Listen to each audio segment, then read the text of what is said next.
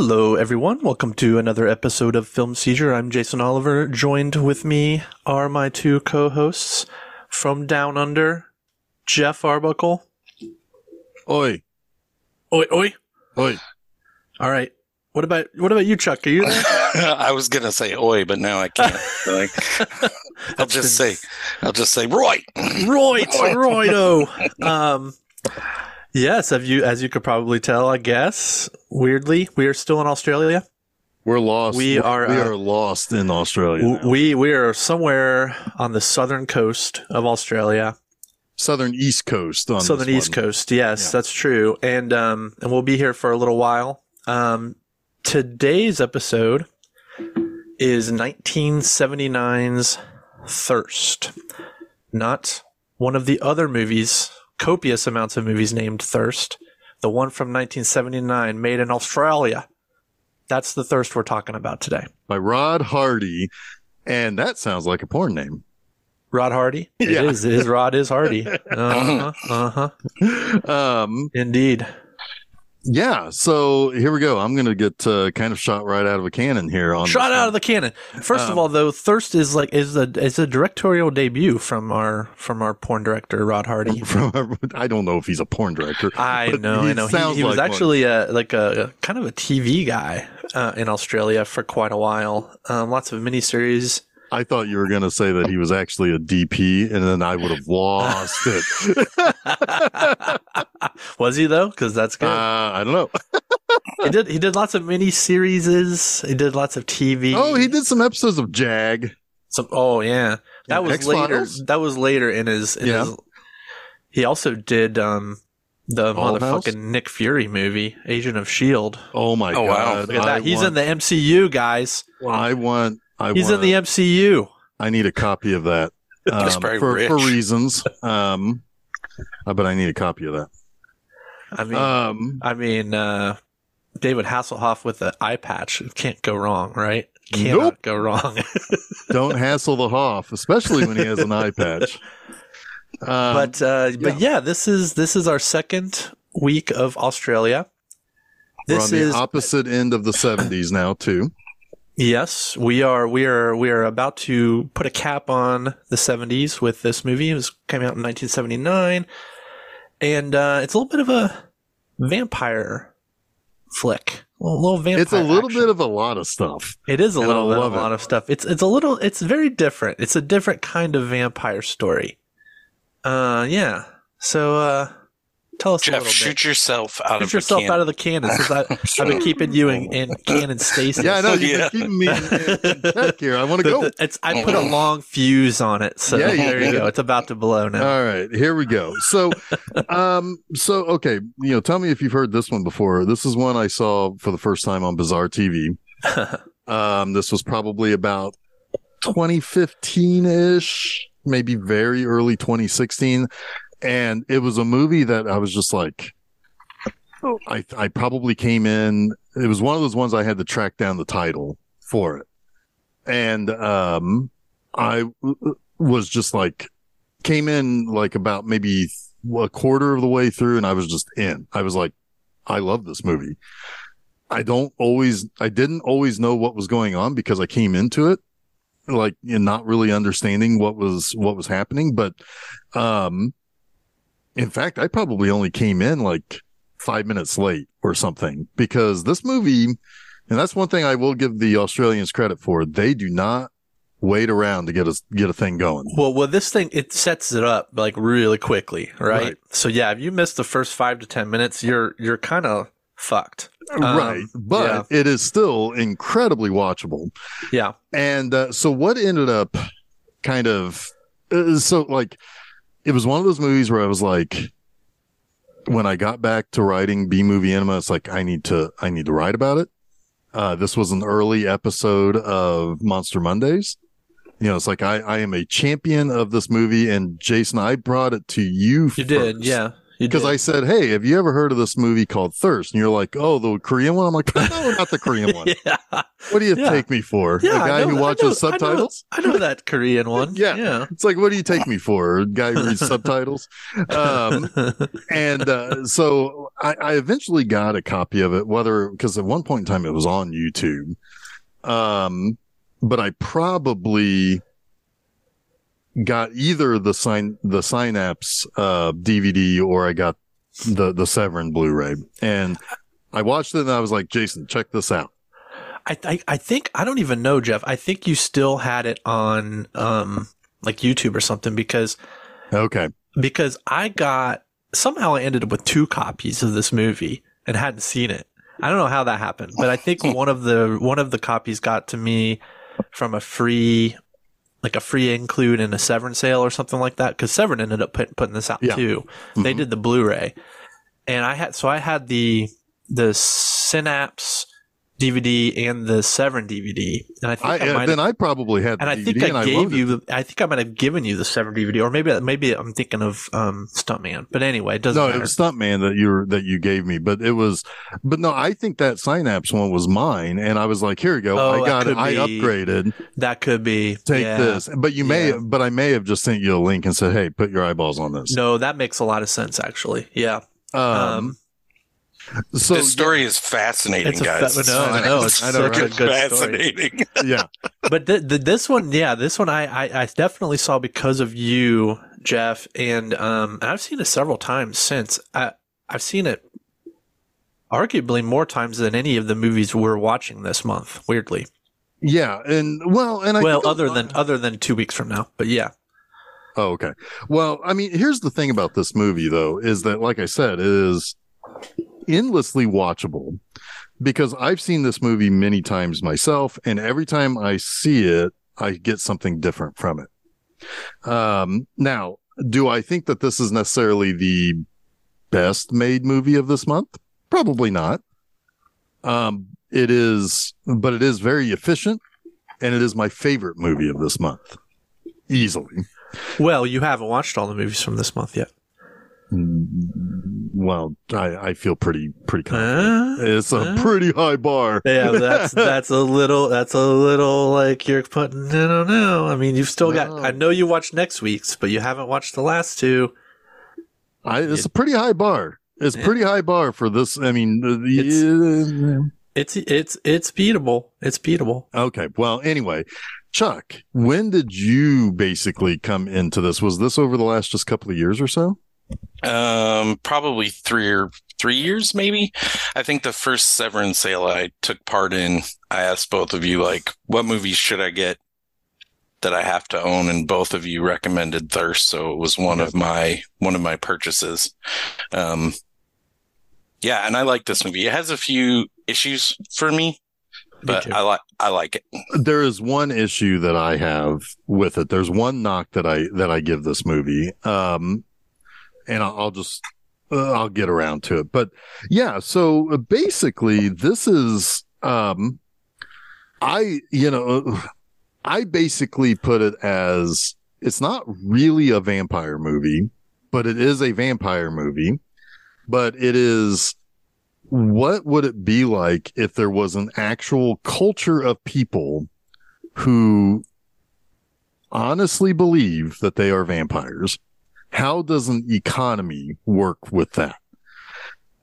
That's the surface level stuff. It's when you start kind of pulling back the layers that you see, oh no, this is a whole other thing about, the aristocracy and the people underneath, and how they are literally feeding from these people. You don't get a lot of Bethorian vampire flicks, for one thing. Right? No, you don't. You really, really don't, which is weird because it's a rich history. Yeah. Yep. That's what I was going to say. This is like a modern retelling of the myth, like how the myth of vampirism would have started. Like exactly. Yeah. So yeah, and basically, yeah. So I guess we could kind of pick up there. So our lead character in this is Kate Davis, who seems to be a pretty affluent, pretty successful, I suspect, business lady of some sort. She lives in a freaking castle. Every time I see this, I think she does something else. For some reason, I thought she was a novelist this time. I don't know why. Well, but because like the movie begins, well, the actual story begins, not the way the movie begins, but the actual story begins with her about to go on holiday, and her boyfriend, Derek, as she says, Derek, is concerned that she's going to Derek's don't die. She's concerned that he's concerned that she's going to take work with her when she should be relaxing. And he's not going on holiday with her, which is also a little peculiar. But the sense that I got is that these people are basically hard at work business peoples. And she in particular is some sort of executive of some sort that has business things to do. Well, they don't ever say what she is, but no. She has business things. It's really kind of unimportant. She has money. That is the important thing. She has a legacy. Yeah. She comes from some sort of affluence for sure. Yeah, because like she literally, the inside of her house looks like a castle. Yeah, it does. It's just the most bizarre thing in the world. But her living room is kind of like 70s pad, though, Right. It's like, yeah. But the hallways are like fucking damp stone. Yeah. And she doesn't realize it, but she keeps cartons of blood in her refrigerator. She has no idea. She does. Yeah. She has no clue. She's just drinking blood, doesn't really ever look at what's in her glass. She has a very special milkman. I mean, finally it spills on the ground, and she's like, holy shit, I've been drinking this whole time? I think she just brought that home, right? And it's been replaced by... It was delivered. It's like yeah. That's my biggest thing with this movie is the lengths they go are so wrong from the start. Well, yes. And okay. But I will say that some of that comes from, there's a pseudo-religious element to this. Yeah, yeah. This is a movie that has a lot of religious concept in it, with only 2 instances in which there's actual significant religious iconography. But it's because the Brotherhood, as they call themselves, have their own religion. And it's all mind games and manipulation when it's just hubris. It's just all hubris with these people. It's bizarre. But yeah, so she's basically picked out by a guy who I'm going to assume is from the Dracula lineage, right? Like, yeah, he's from Vlad the Impaler. Yeah, I didn't catch his name. Like what the last name was. Oh, I don't. He never said his last name. Oh, I don't think. I mean, I thought he said both of the family names at the beginning, but I missed them.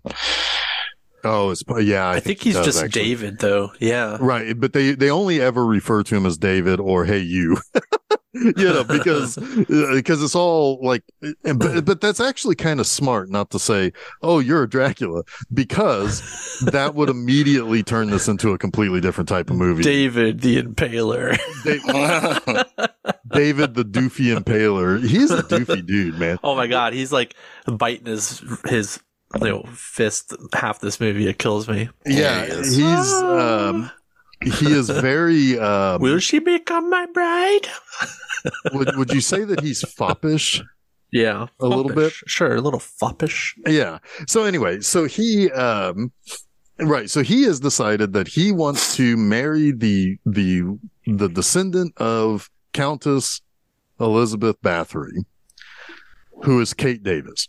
And, but because she doesn't actually live the life that these other people in the Brotherhood, and we'll just say it right now, they're vampires, even though that seems to be I mean, you probably get canceled for calling all these people vampires in Australia. But anyway, you have this group of people who are trying to consolidate power. And what they are doing is they want to marry these 2 descendants from the 2 most important vampire bloodlines So it's got to be Bathory and Dracula. That's the only thing I can think of. But David is kind of a doof. He's not particularly, I mean, he's a bit of a drip, you know? He doesn't have much going for him, but he has power in this group. So it comes down to this internal struggle between, wait a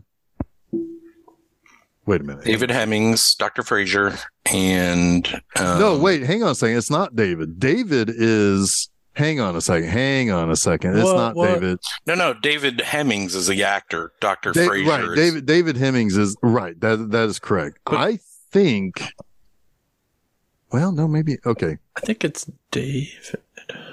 It is because Max Phipps is Mr. Hodge, and he's I can't remember who he is actually. Doesn't matter. Christopher Milne. What are we looking at here? I was trying to figure out. It's like, is it actually Mr. Hodge, or is it David that is the guy that she's getting married to? But anyway, I think Max Phipps is actually Patrick in the movie Patrick, isn't he? No. Oh, okay. Right. Then I don't know then.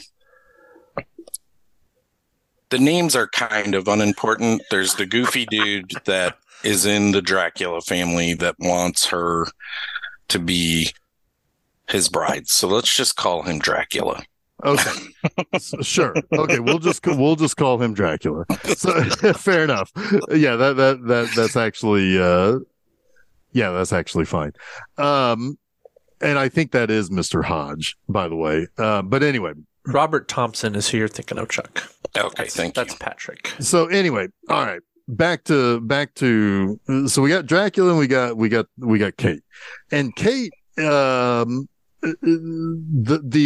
decision to bring Kate into this society, into this way of life, is basically being controlled by two groups of people within the Brotherhood.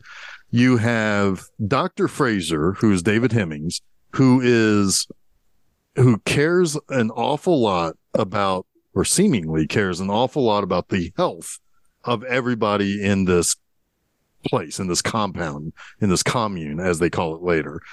And, he seems to be like a legitimate doctor who, he's watching after the blood cows. He's watching after the people that are brought into this society. And you are correct. It's Mr. Hodge. That is who she's going to marry.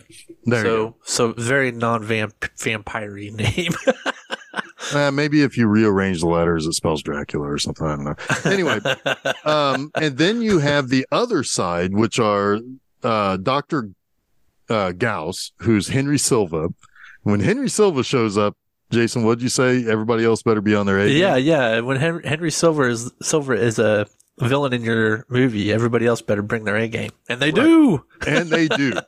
Then you have Mrs. Barker. Now, Mrs. Barker, the first time I saw this movie, I thought for sure, it's like, that is the sister from Superman 3 that gets turned into a robot, right? I thought it was the mother from Dead Alive. Okay. Yeah. Yeah. Fair enough. Yeah. Okay. But she is real adamant that they basically put Kate through essentially this really like quick and potentially dangerous and potentially, I can't even think of the word for it, but basically she wants to put her through a conditioning program that will ultimately, as Dr. Fraser is concerned, will not result well. It'll either kill her, or if it's successful, she's not going to respect them anyway.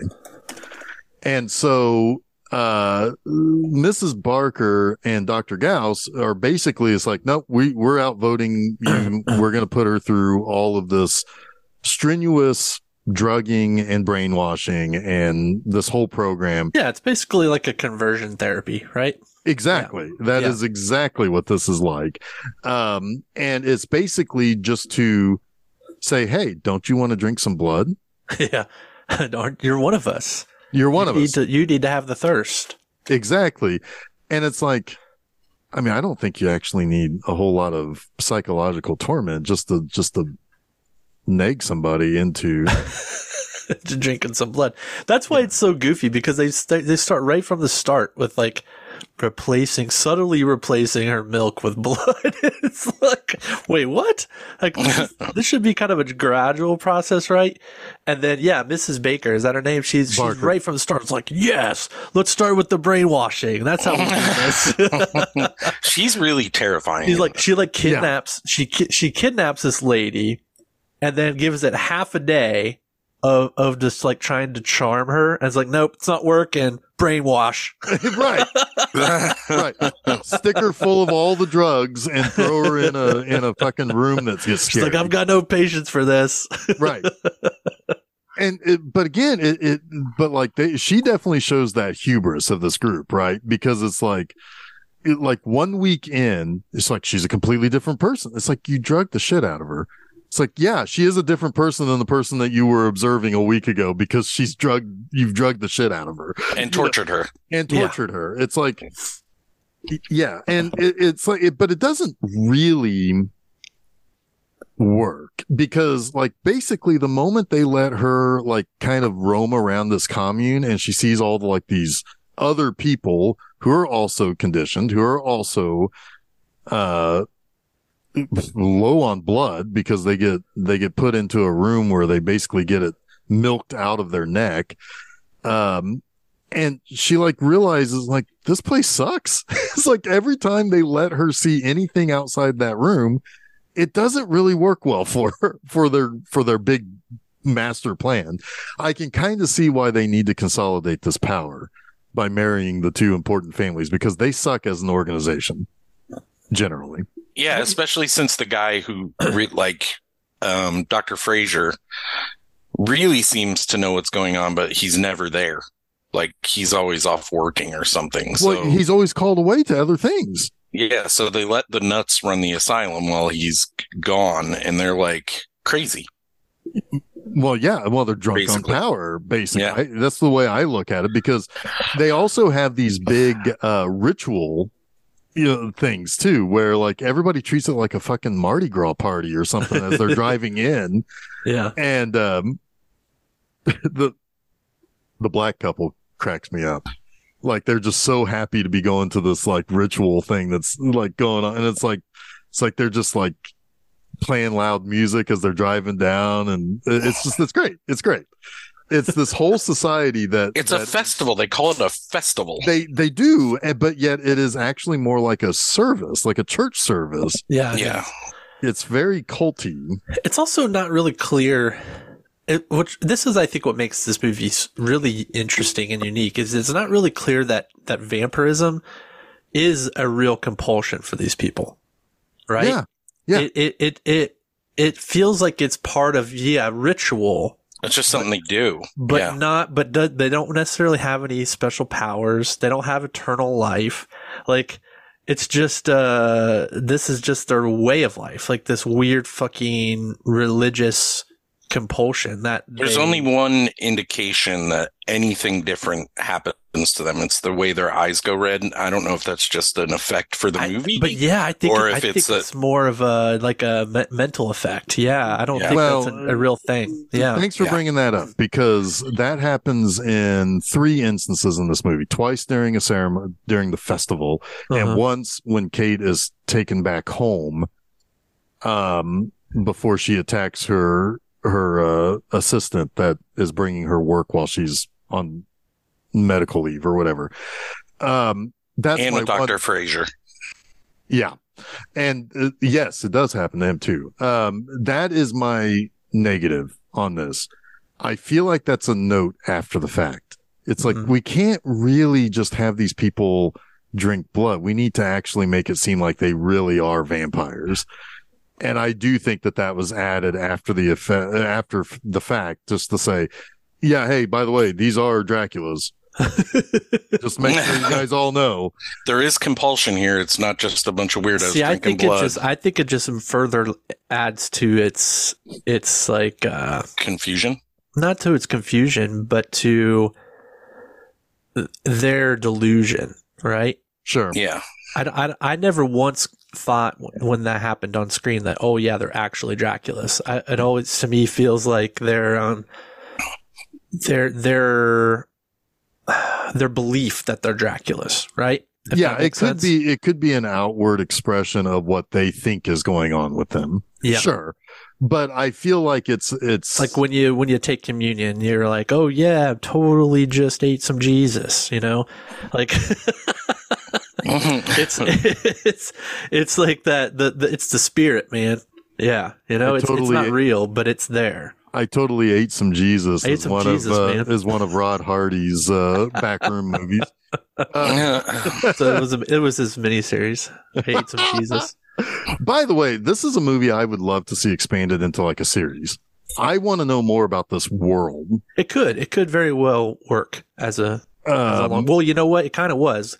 The True Blood. This is kind of proto. Was it the kind of proto True Blood, except in that they're really vampires. Yeah. Yeah, because like all of this stuff, what I was getting from it, this time watching this movie, is that this is, of course, it's all allegory, right? It's all, these are aristocratic, well-to-do people who are literally feeding on people after they tell these people that they are doing something good and special for the society, right? All of the people in the Brotherhood are all, at least they all come off as being well-to-do. And their insistence on Kate joining them is, hey, you too are well-to-do. You should be one of us.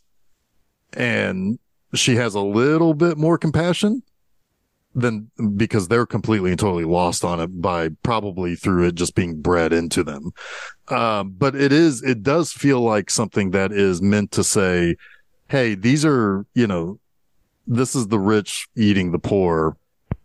When I think one of my problems with it, and you're saying it right now, the rich eating the poor, and it's kind of, I think, meant as satire in a way, but the satire just does not come off at all. I don't really look at it like satire. I look at it more as just hey, this is the way maybe Australians felt back in the 70s, that they were being maybe.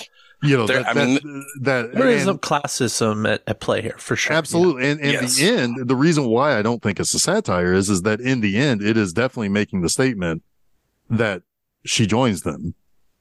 It's almost saying, yeah, eventually, one way or another, if you're well-to-do, you will end up siding with the well-to-do aristocrats. Right. Yeah.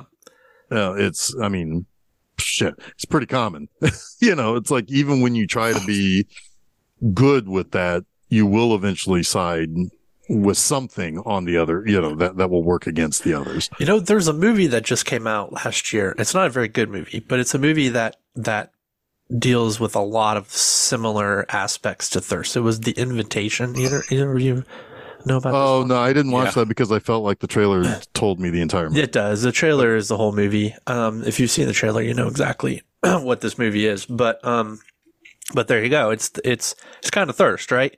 Yeah. Like this well-to-do vampire family tries to lure in. But this is actual, like, real Draculas. Yeah, he's a real Dracula. He is actually Dracula. Oh, wow, really? Oh, God. Yeah. It's trying to lure this woman in so that they can join the vampire families, and she has no idea that she's a potential Dracula, right? So it's all in the and it's like it is kind of, and I know, Jason, I've said this to you. I don't know if I think I've said it before on the show, but it's like, if you look at the people, because like they have almost no compassion for the other actual human beings that are in this compound. They literally call them cattle. Yeah. They're doing them a service. Yeah. And it's essential that they stay. Right, exactly. Yeah. I mean, it's like it is literally a farm, Yeah. and it is. They look down on these people, but they also are building these people up to think that they are actually doing something good and important to the society. Yeah. And in a lot of ways, it's, we have this really weird fascination with the upper class because we always are, like those of us below the upper class are always striving to become part. The idea is you're kind of born and you're kind of told that you should be able to go and succeed and become rich and wealthy in some way. And it is, it builds this fake kind of reverence towards celebrity and rich. And we saw this on stark display during COVID, right? The essential worker, right? Like that is an amazing way of kind of viewing who these blood cattle are in this movie, right? Yeah. Is we found very quickly that essential in America is not necessarily essential, it's convenience, right? Right. It's who can we scrub off a little bit of. Yep. Yeah. Yep.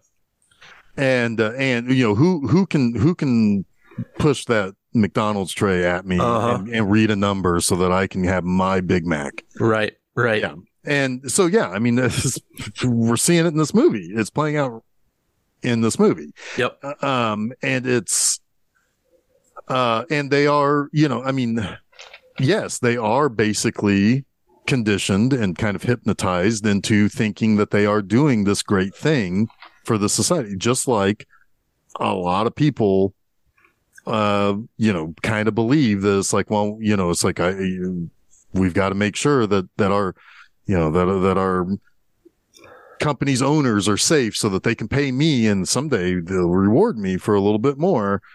And no, they're not. They're just going to suck you dry. No, they're going to exsanguinate you. Yes. Exactly. That's the highest honor, right? The highest honor is to be completely and totally drained. Completely drained of and all thrown out as a husk. Use. Yep. And that is, and I mean, again, reverence and deference toward celebrity and power and perceived power through perceived richness has been highly on display for the last 8 years in this country. It is mind-boggling how that works. But, this is just kind of done on a more micro level, whereas the macro level is it takes generations to kind of get people to fall in line. This is actually you're conditioned into being in line. The thirst is in all of us, Jeff. It's in all of us. It just has to be found. You just have to find the thirst to join the capitalist elite. Exactly. and hang out in this weirdo place in Melbourne. But she doesn't want to do it, so she gets the fuck out of there. Yeah, she wants to get the fuck out of there. And she finds what seems to be a kindly old man who can't talk. And she just takes his fucking truck. Yeah. And there's no gas in it. No. It's one of the things about this movie that I think has been on display last week, this week, and it's on display again next week. We really are, and maybe this is one thing that makes these Australian movies so interesting, is that we are put into the position of the people, of the lead characters. We know just a smidgen more than Kate does. We know what the plan is. We don't know we're finding things out with her. We don't necessarily know that kindly old farmer man is part of, the brotherhood of any way. We just think that he just neighbors this property.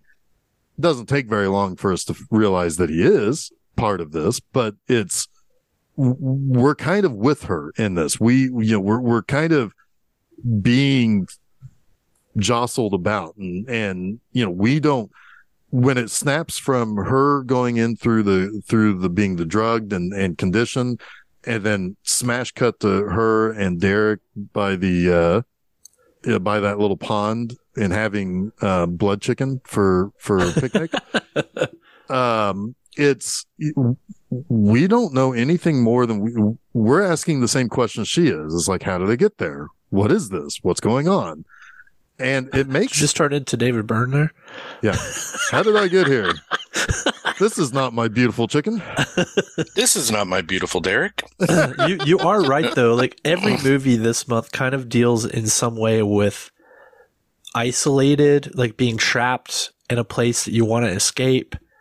And misunderstanding things. Yeah, and misunderstanding things. It is very inherently Australian, maybe.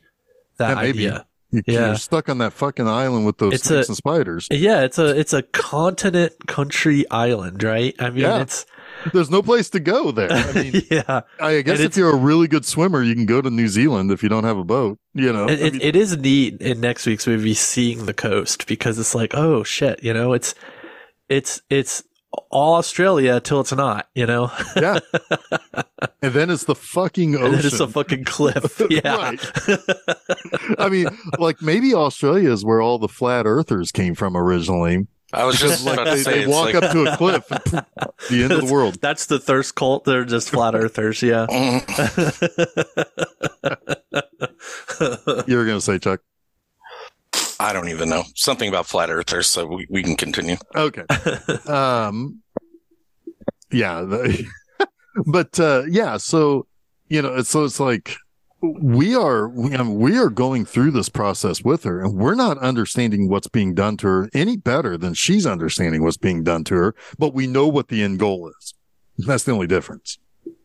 In fact, we're even misled as she is as to who to trust, right? Exactly. Yeah.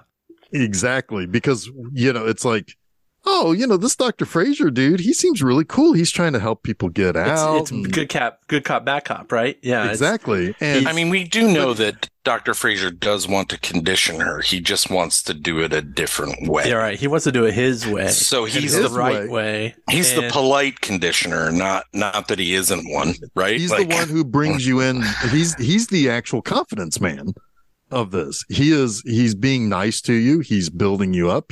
And then he takes you. And that's it. Well, he's so at odds with the rest of the Brotherhood around the way to approach this that you feel like you can kind of trust him, but you shouldn't. You know, right. I mean, he's got that Paul McCartney face. He's like you want to trust him. That David Hemmings Paul McCartney face. At one point he says, Mr. Bean in there. At one point he says, you know, let us hope that despite all of this, we're still able to earn her respect. Right? Yeah, that is his main concern. Yeah, is the respect. Now, this is kind of really what he is he's the politician that is backing the society that he needs to have the person supporting. So, you know, he's the politician of this group.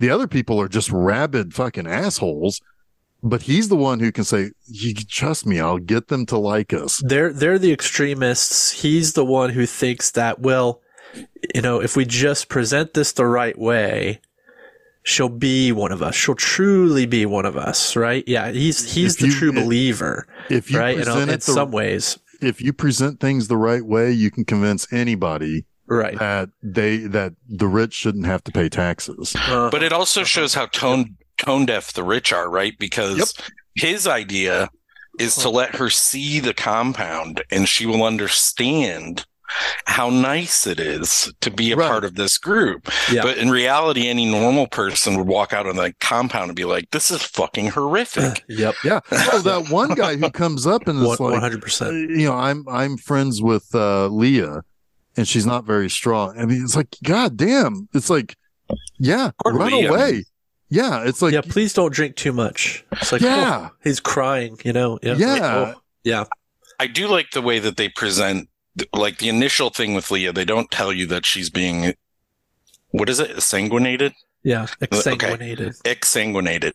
You don't realize it really until it happens to a character later that, the old man, the old farmer. Yeah. Leah's been sucked dry. Like you don't realize that until that part, which is kind of cool reveal. Yeah. But yeah.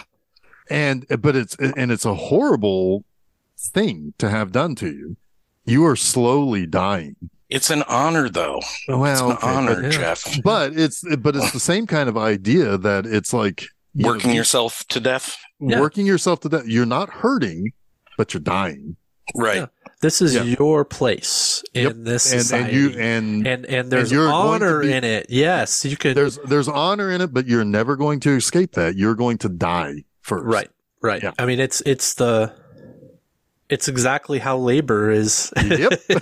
is viewed in a capitalist society. I mean, there ain't no fucking labor union down there, in that. It is weird that this is a commentary on capitalism, but the whole donor farm is socialist, really.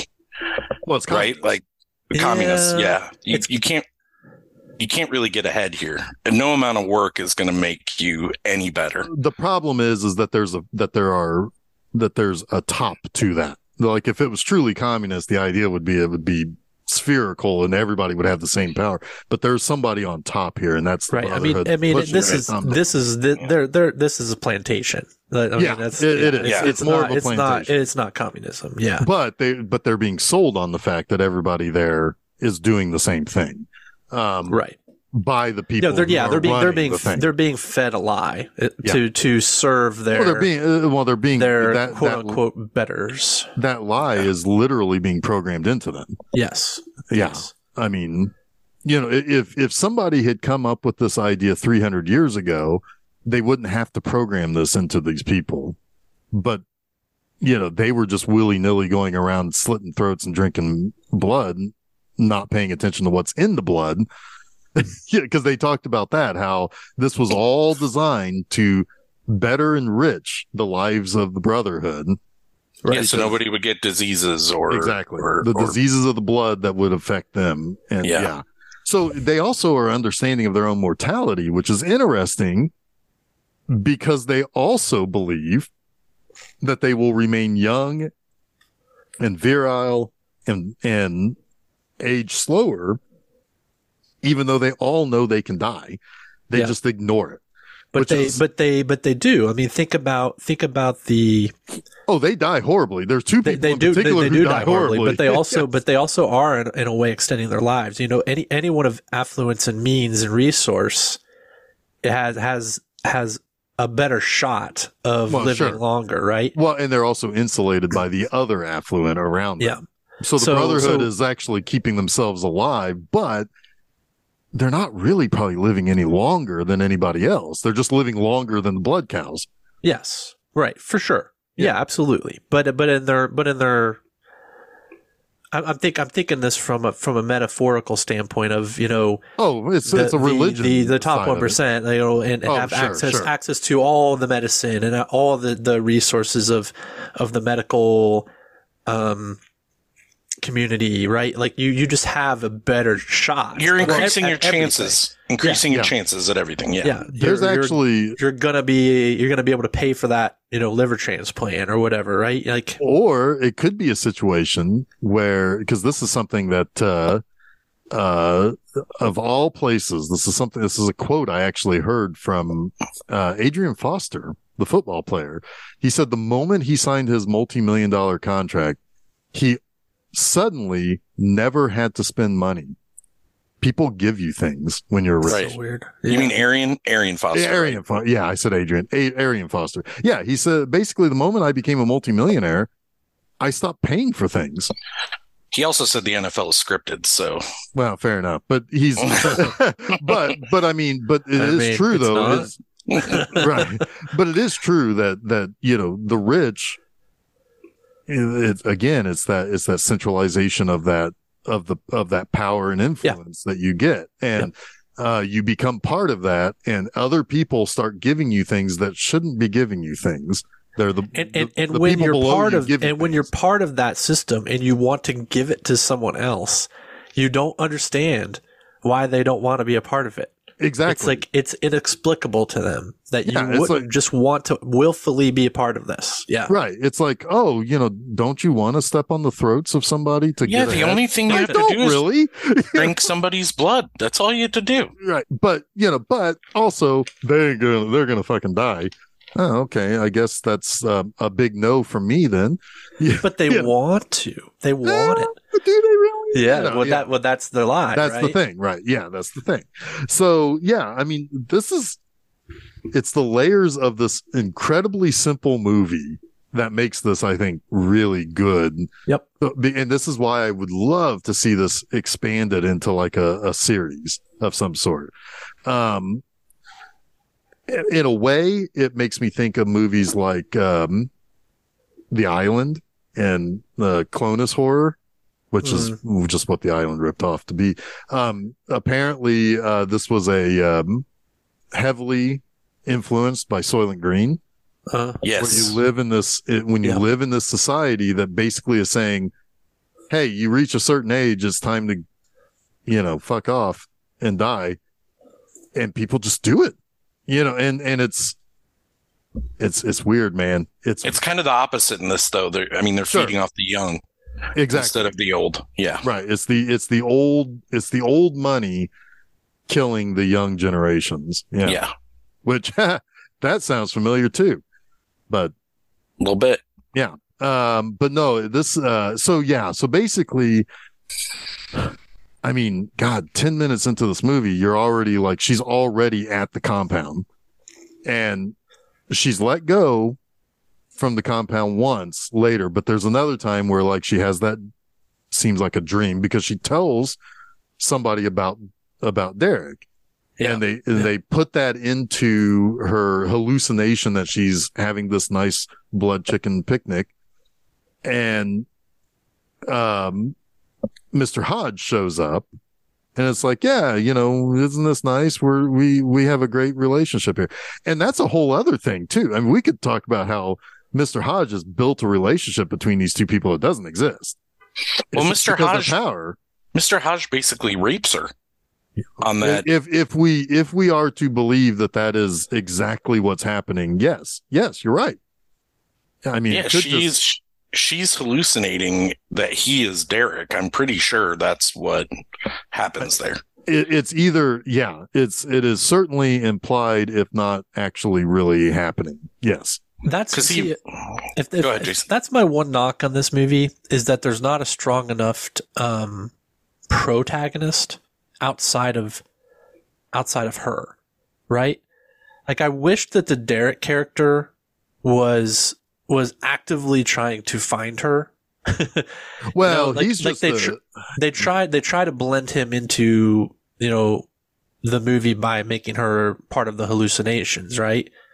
But I wish there was like that driving force outside of the community that's somebody that's on her side that's actively trying to.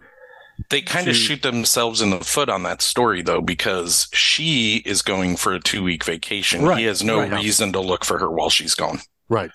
I get it, but it's kind of like, I think the movie needs a little bit more of a driver there. Well, it's the real. I mean, the whole thing is. It's all a red herring because Dr. Fraser is her hero. Right. But he isn't. Yeah, I mean, like the whole thing with Derek, he's just something to get rid of. Yeah. I mean, like that they treat him like, they make him a blood cow later, but they treat him as if he is one of those people. They don't care about his name. They don't care about who he is. They don't care about what she thinks of him. He's to be removed any way possible. So yeah, I mean, like, that's just another way of showing that they literally do not care about what anybody else thinks. They don't even care what she thinks. She is the prize to be won, and he is, just the, I don't know, fucking leftovers to be thrown away, or whatever. Man, that guy, Derek, he had a long career. Rodney Mullinar. Still working to this day. Oh, he's British. Yeah. Huh. Long career. A lot of TV in Australia. Yeah. He was in Patrick. There's quite a few people in this that are connected to Patrick, including Patrick Yeah, he's just kind of like he's the young up and coming, like he would be the guy, like if we were to look at the Brotherhood like a corporation, he's the newly hired junior executive who's just like, yes sir, yes ma'am. He's also the one that monitors her, probably switches out the blood carton, and like he's a little bit of a gopher kind of. Yeah, he has to do the dirty work until he becomes their level. Basically. He's also just there to be creepy, right? Well, yeah, sure. He has a creepy look to him.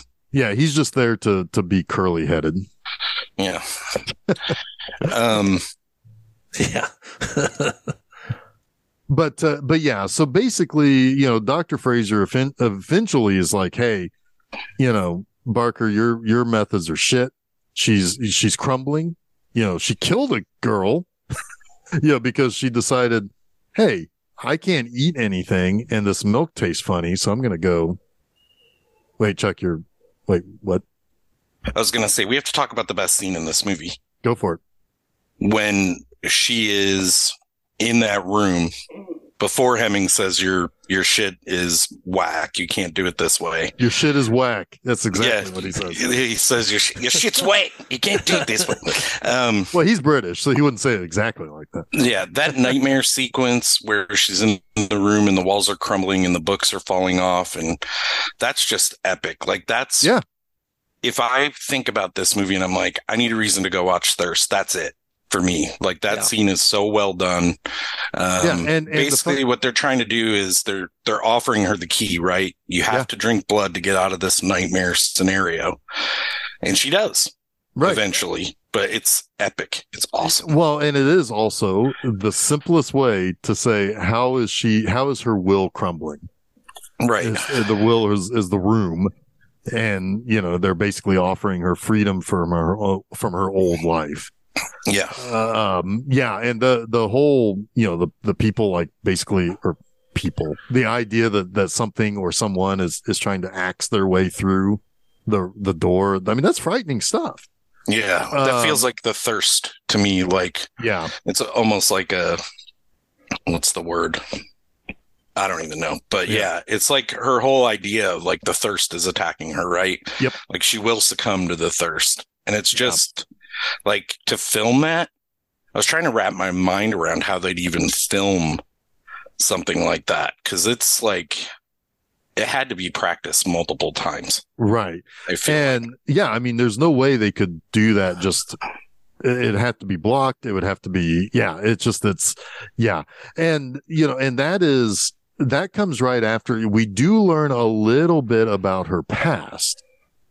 And that she was sent to boarding school and her parents died. Yep.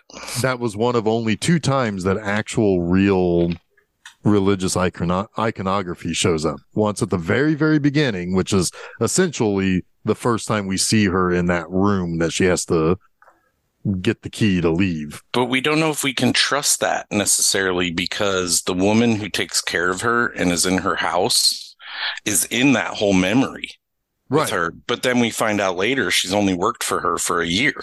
Right. So she's been planted, and her memory of her past is kind of wonky. And I don't know if that's just bad storytelling or if it's real. It could be. It could be an actual it could be like cult brainwashing, where it's like your parents are dead to you. They mean nothing. They could be trying to give her that impression that she's always been this kind of orphan needing something. Like, that could be too. That could be too. I mean, they're constantly trying to get her to cut ties with her past, right? They want her to leave the past behind. So to me, that's probably just representative of her childhood, right? And that's, there's pain, there's trauma. We all have it in our childhoods, right? And it's representative of getting her to cut out the things of that she experienced that are sad and painful to her, and join us. It's a new way, right? It's very much like the cult brainwashing playbook. It's interesting. It's not necessarily her past, but they're doing it because of her past, right? Like her family past. Yeah. So they're trying to get her to erase a part of her that really is why they want her. Is the whole reason why they want her in the first place. Yeah, that's very true. Yeah. Well, but if you really kind of look at how cults work and all these systems work, because cults work very similarly to other systems that are not deemed cults, but you start to smell the bullshit real fast. You don't have to pull back too many layers before you're like, hey, wait a minute, that doesn't make sense. So, but it's the same. It's all in that same kind of idea and concept and playbook. Yeah. But yeah, so they eventually let her out. Now, she goes home. She has one of her employees bring her some work or bring her something. And she's like, hey, this milk doesn't taste right. I'm just going to go straight to taking the fucking blood out of my employee's throat. Well, she did mention, I mean, it's not quite that big a jump because she does mention that she hasn't been eating. She can't eat she can't hold anything else down. Yeah. But I mean, like but like she doesn't go too far before she realizes like, hey, I have a blood cow in my living room. But she doesn't even realize it either. Like that, when she's let go, she almost has no memory of what's happened to her, right? They erase it. And they rely on that compulsion, right, to bring her back into the fold. But the problem is that they have to take her back because she murdered somebody now. Yeah. Well, what did they expect her to do? I don't get it. Like, well, that's cults are weird, man. These people don't know what they're doing. They don't have any connection to the real world. Well, it's that she still is hung up on Derek. I think is the reason why they feel like it hasn't fully taken. Because she ate her secretary, but she won't eat Derek. Gobbled her up. But they stop her from eating Derek. They come into the room and take her when she's in bed with Derek, and that's true. She bit him. Yeah. Well, he's also a little pissy about it. I kind of don't blame him. You know, it's like, God damn it, I just want to sleep. Yeah. What are you doing biting me? Back off, Kate. But they do bring her back in, and this is when Hemmings goes like full kind of hero in air quotes mode. Yeah, your methods didn't work, and secretly I'm going to sneak her and Derek out of here, and I'm going to be the big hero, and I'm going to kill people too. I'm going to kill both the main bad guys. That scene, he dumps fucking Henry Silva. Oh my god! Helicopter. He gets it. Yeah, that I mean, gets stuck in the power lines. It's amazing. Yeah. The scene where is it Barker or what's her name? Yeah, Barker, Mrs. Barker. Where Mrs. Barker confronts him. And she falls in the vat, and then the workers show up, and Hemming's like, right, nothing to see here. I'm just gonna walk around, pretend like nothing happened. Okay, look in the vat, nothing there. All right, I'm gonna leave now. It's very comical.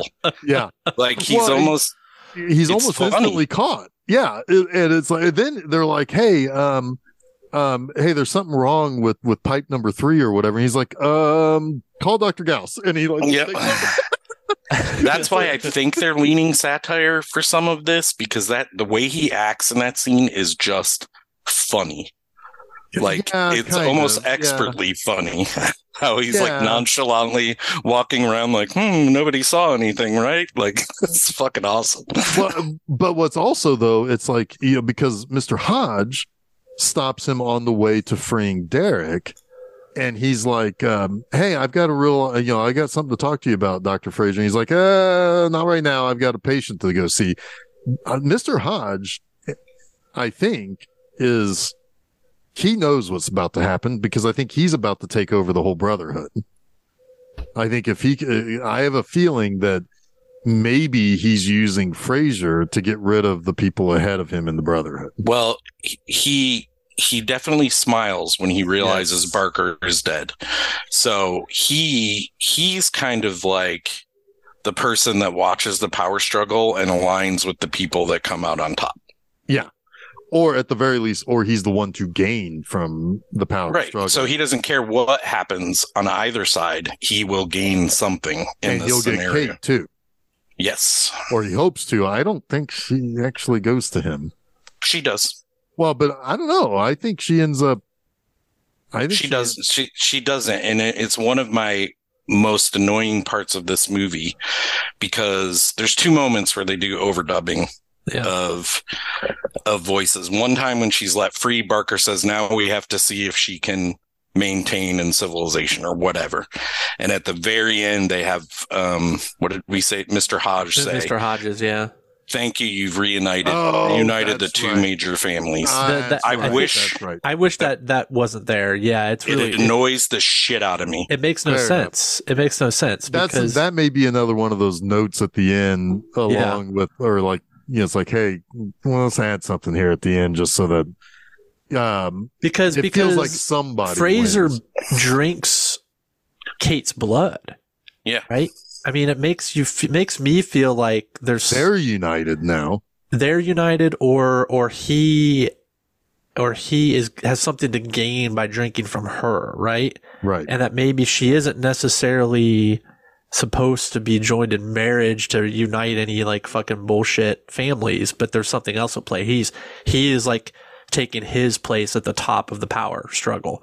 Ambiguity at the end would have made this much better. Yeah, to the tack on the narration about Hodges being like, "Oh yes, I backed your plan all along. You were correct, and thank you for allowing me to marry her." Like it just doesn't work. It feels it cheapens the whole thing. Yeah, it does. It really does. It does kind of feel like a note at the end, right? For sure, it does.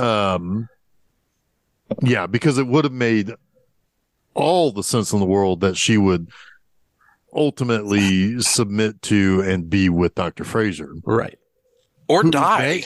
Die. Ambiguity there would be great. Like she dies saying, "No, I'm one of you. I'm one of you." Like all of that would have been like awesome to discuss and think. Like we kind of skipped to the end because of. Well, no, because there really isn't. I mean, that's the thing. It's like, again, the movie scene wise, like on the surface, is really simple, right? It's like she gets back, Dr. Fraser's like, "We got to get her out of here," and and see, that's the other thing. Also, it's like him doing away with Gauss and Barker also reveals the fact that power structures also eat each other alive. Because everybody singularly, everybody is trying to come out on top. Right. But we also know that this is just one farm, right? Because they were going to bring people in to vote with them on the other thing. So he may be the top dog now. Like Fraser's the top dog on that farm, but there are other groups out there. Right. Yeah. So right. Because this feels like a conglomerate or a worldwide corporation of some sort. Yeah, it has to be because they were going to bring somebody in. Yeah. To vote. I don't know who, but yeah. It's a good movie. I think those, like, my notes would definitely be like remove the red eyes because that takes away from it, and remove those overdubs because that, like, ambiguity about their compulsion. Like they erased any good ambiguity you could have for this movie. Sure. Kind of. It's still an entertaining watch. It's good. The ambiguity that remains is more of Kate's struggle. That does remain for the most part. It doesn't, though. That overdubbing of Hodge saying that she's reunited the families. What I'm saying is like her actual, like, getting to the point where she, like, everything up to the point where she says, "I am one of you." There's ambiguity of how they're able to appeal to her there. Is she just beaten, or is she actually being overcome by... She's beaten by Fraser's method, whatever that means. Right. Like, whatever the totality of his method was.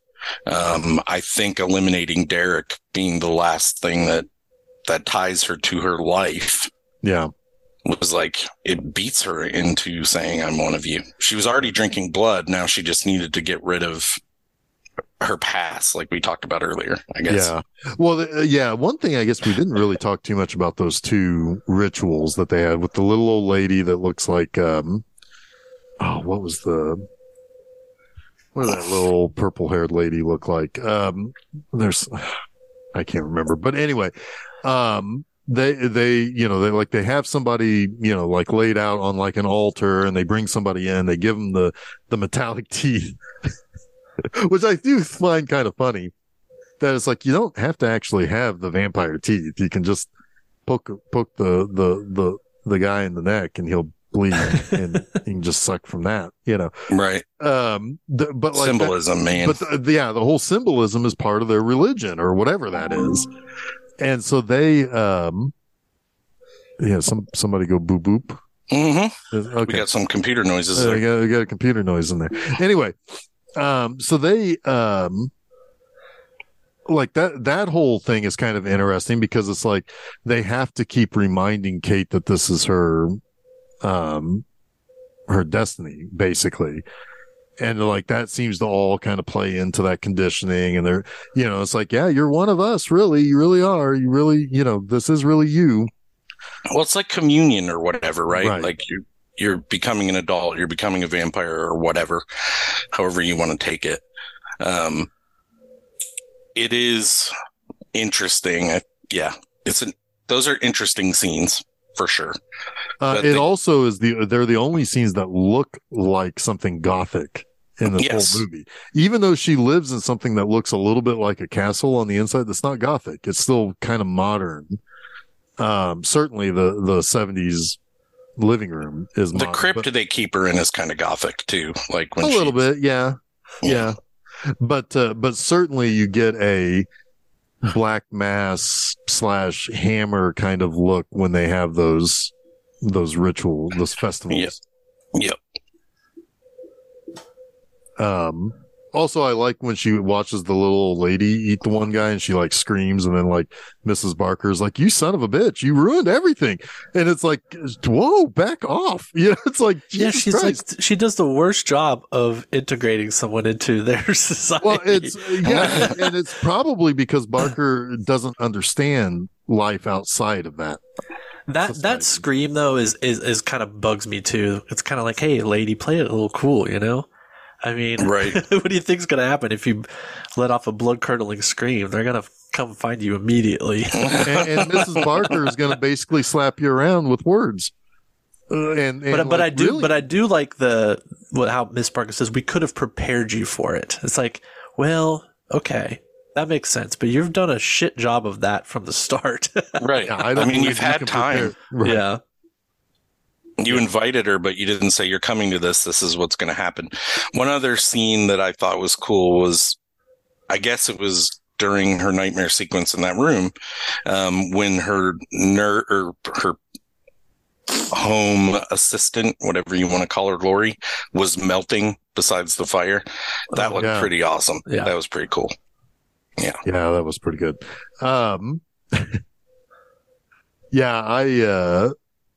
I wouldn't trust Mrs. Barker to prepare horseradish. I also thought eventually her reflection would go away because they had many deliberate shots of her with a reflection. Yeah. Like, I don't know if they're kind of joking about the vampirism thing, but...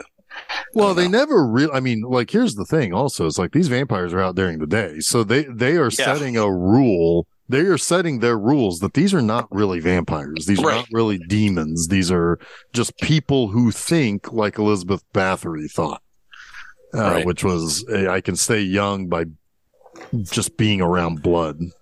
Yep. But in reality, if you take a blood bath like Miss Barker, you die. Yeah. Yeah. That is absolutely true. I mean, that is true. I tried once.